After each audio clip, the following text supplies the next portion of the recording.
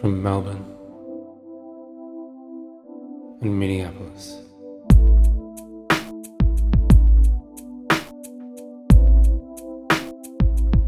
This is for Christ's sake.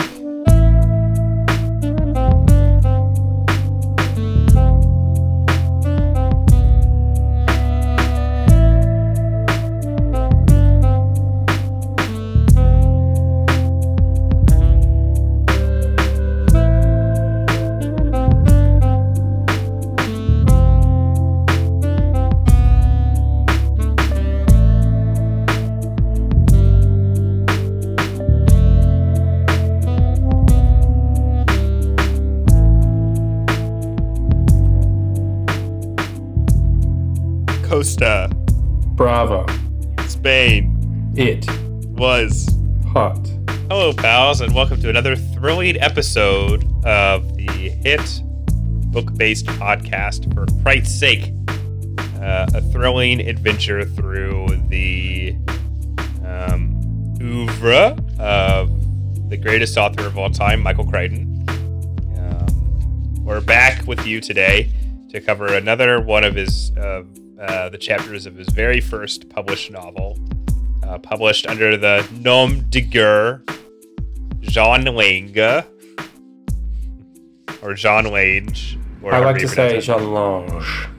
I'd say John Minge. That's what I like to say. Yep. Good one. Thank you.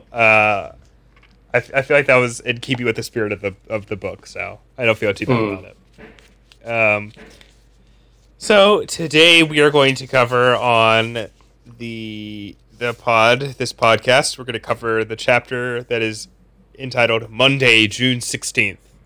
Should we say where we left off? Like what was going on prior to this chapter? Do a quick recap. Yeah, let's do it.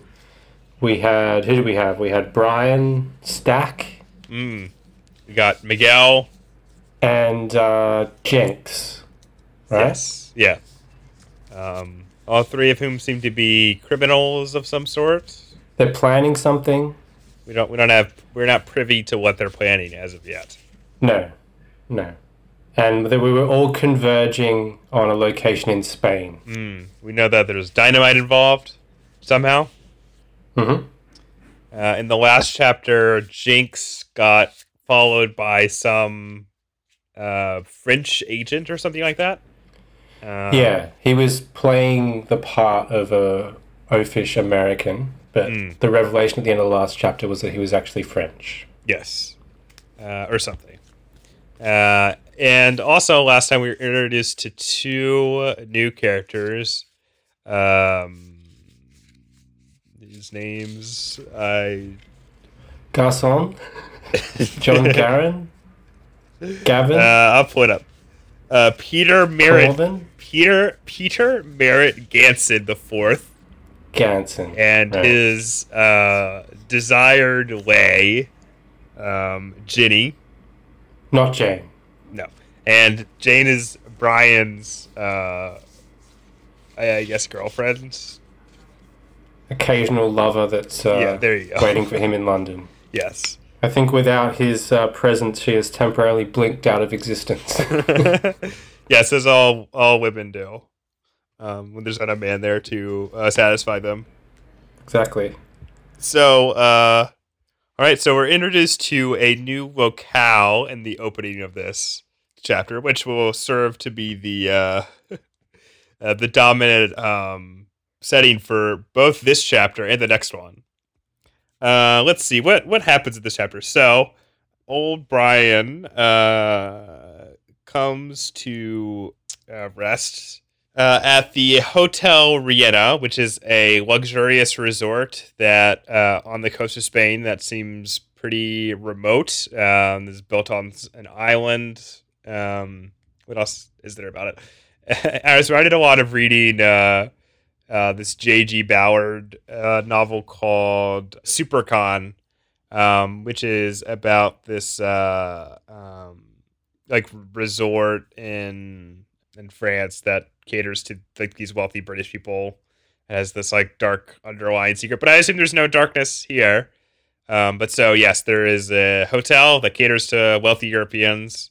Brian goes up to it, and that's pretty much the entirety of the chapter, I think. Well, just to explain it a little bit more, what Brian is doing, he's staking out the hotel because the hotel features into this mysterious plan that has been forged between these three men. That's true. Brian is a little skeptical and he wants to check it out for himself. Yes. Right, before things get into motion. And we get a little bit of Brian's backstory here as well. Indeed. That he fought in the war as a member of the French resistance. And then after the war, he sort of became a mercenary, doing various jobs for various people. Someone who's not afraid to get his hands dirty. An Oxbridge graduate as well. So he's got brains as well as brawn. But we learned that he's someone who likes to plan carefully, and if things don't seem to be going his way, he is willing to abandon them immediately. That's the information that we get about Brian in this little subsection. Some other stuff happens in this chapter, because the chapter was quite long from memory. Well, from after that section, we cut to perhaps my favorite part of the book so far, which introduces us to two new characters. Yep, Jean-Paul is one. And a new location. Yep. Which is Tangier. Yes, we were introduced to Jean-Paul, who is a driver for an older British woman named Mrs. Shaw. Chauffeur / gigolo. Yes. As Crichton so eloquently describes him, he has two great passions in life, Scotch and young women.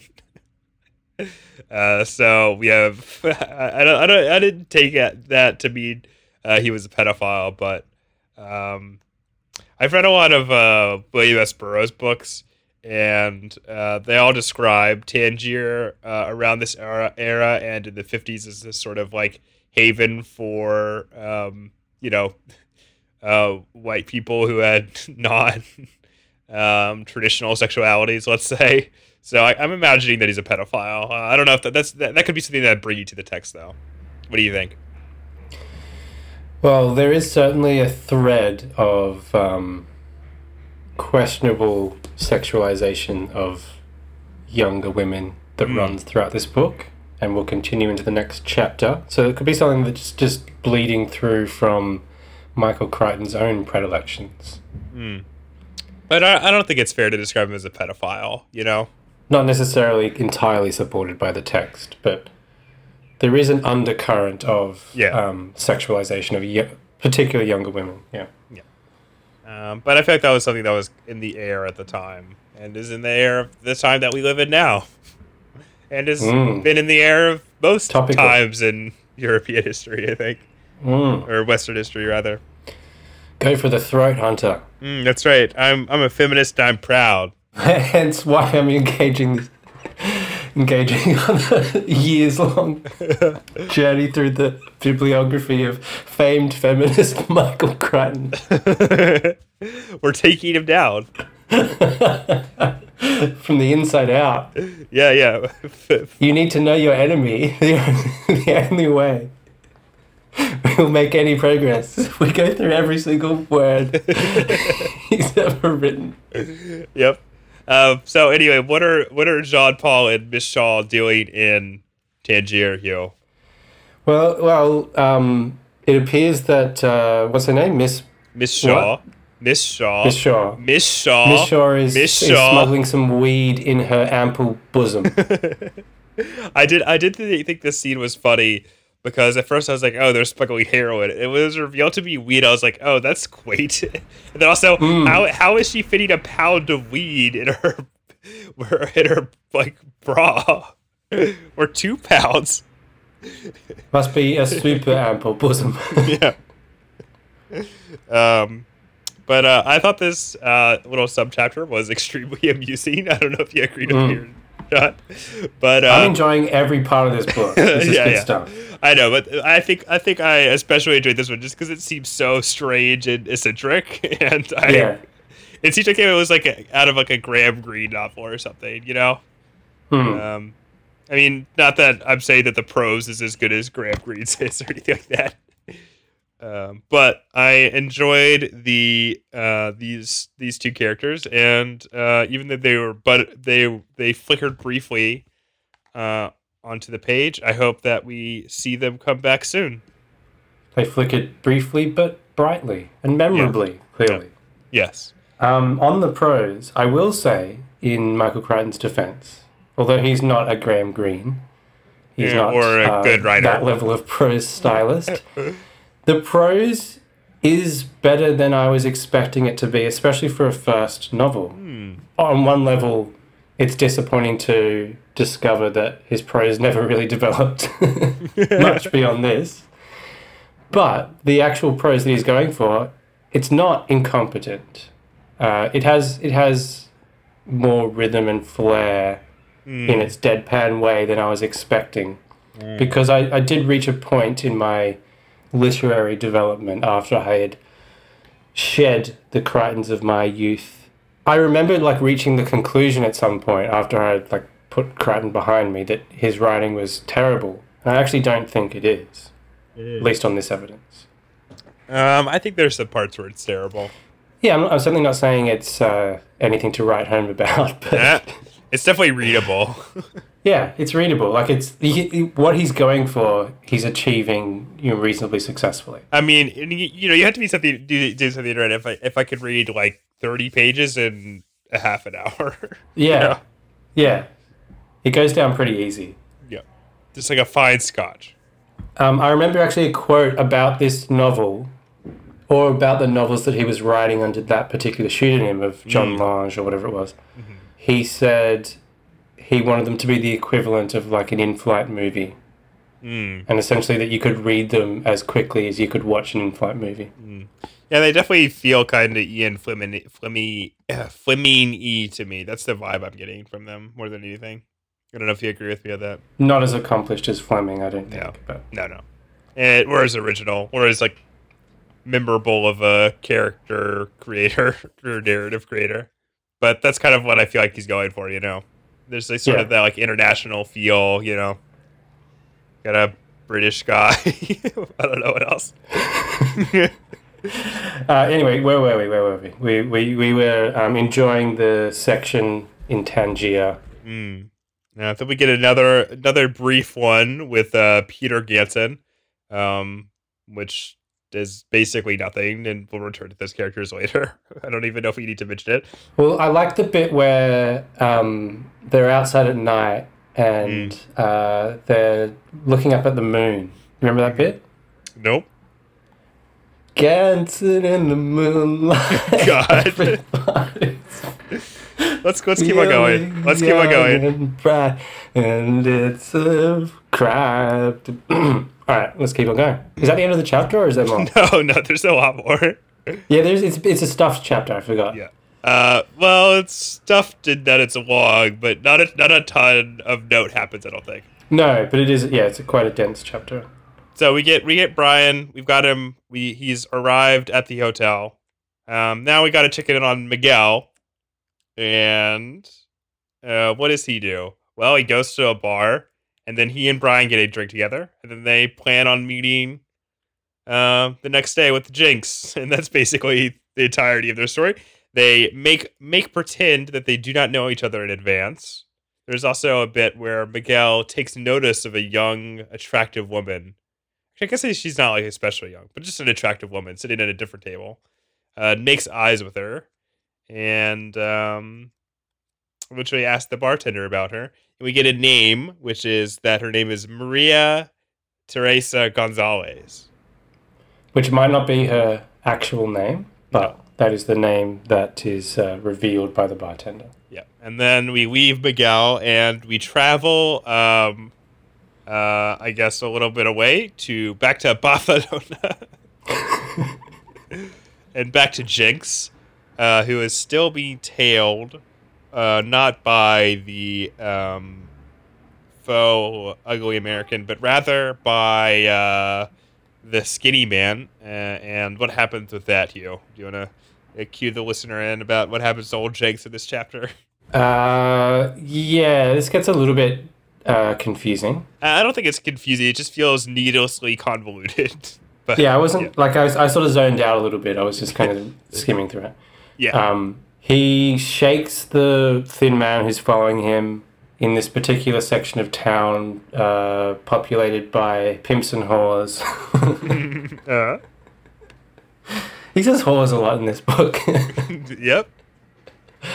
And then he eventually meets up with a contact at a bar. So he organizes someone to transport the cargo that they are going to secure somehow as part of this mysterious plan. Which we can intimate or infer, rather, that was the suitcase with the bomb in it, because they talk about it being a suitcase. Or the dynamite, rather. Yeah. And he arranges with this particular person named Barry to transport the cargo via boat from point A to point B. That's all sorted. Yep.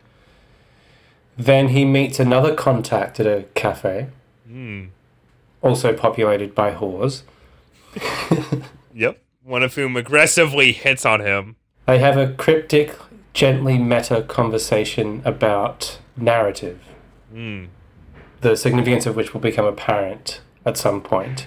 They exchange money under the guise of talking about a short story or something, and basically it seems as though he's arranging for some other business to happen. We don't know quite what. We're not revealed what it is as of yet. No. But I should add, because he'll probably pop up later, that the person we meet is named Reese or something. Yes. His name is... I'm not sure what his first name was. Jimmy Reese. Jimmy Reese, yeah. So he has a cryptic conversation with Jimmy Reese. That's the end of the chapter. Yeah. And then literally cuts off in the middle of conversation. Yeah. Okay. So, and that's it. That wraps up that chapter. Join us next time for the next exciting installment of Odds On.